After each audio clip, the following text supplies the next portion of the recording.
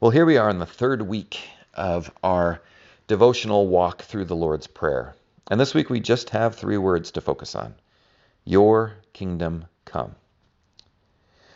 The kingdom of God, or the kingdom of heaven, is something that Jesus talks about quite a bit in the New Testament. And so let's look at that word kingdom. In Hebrew, the word for kingdom is malkuth, and in Greek, the word for kingdom is basileia. And those words are important because I think a lot of times when we think of the word kingdom, we sort of get this picture in our mind of kind of rolling green hills or these huge majestic forests and the castle up on the hill. In other words, we sort of focus on the territory of the kingdom or the expanse of the kingdom. And really, both in Hebrew and in Greek, those words for kingdom have more of a focus on the person ruling and on their style of ruling rather than the thing itself or the territory that's ruled. So it may be better for us to translate kingdom, as some do, as the reign of God or even the ruling style of God. Maybe today we could say, this is just how God rolls. Well, in thinking about that and in asking for God's kingdom to come, we're asking for this ruling style to be made known among us. Now, the kingdom of heaven and the kingdom of God, too, those are kind of loaded terms sometimes for us, too. And it's important to note that in Matthew 3:2, in Matthew 4:17, and in Mark 1:15, Jesus doesn't speak of the kingdom as something that will come. It's not a future tense in the verb, but as something that is or has come near. In fact, in one point, Jesus even says that the kingdom of God is among you. Now, this points to a couple of different things. First of all, it points to the fact that Jesus and just who he is really is the kingdom of God. It's both the person of God in the flesh, and it's how God rolls. It's how God reigns.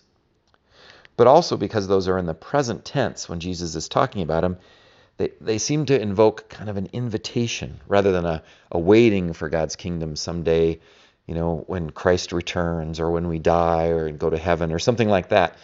It's actually happening here and now. And so we're invited here and now to be part of this kingdom. Desmond Tutu is quoted pretty strongly in talking about this. He says this. He says, God without us will not, as we without God cannot. In fact, the writer of the book that I'm using to kind of frame this devotion, John Dominic Crossan, the book is called The Greatest Prayer, and he argues that the reign of God will not happen without our collaboration. Now, to me, that goes probably a little bit far. I think it would cause quite a lot of anxiety in me, I don't know about you, to think that we somehow have to participate in this in order for God's reign to happen. No, I believe that God's reign will happen even in spite of our sin and our brokenness and our failings and, whether they're unconscious or conscious failings and sins. But I do believe that we are invited into this reign of God. And so what we hoard, what we kind of hold, or what we give away, our pursuit of violence or peace, our practicing justice or practicing injustice. All of those things matter. They take on great importance because we are pulled into this kingdom. And God works through us.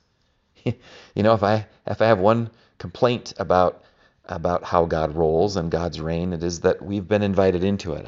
I think it maybe would have just been better if God would have left us out of it.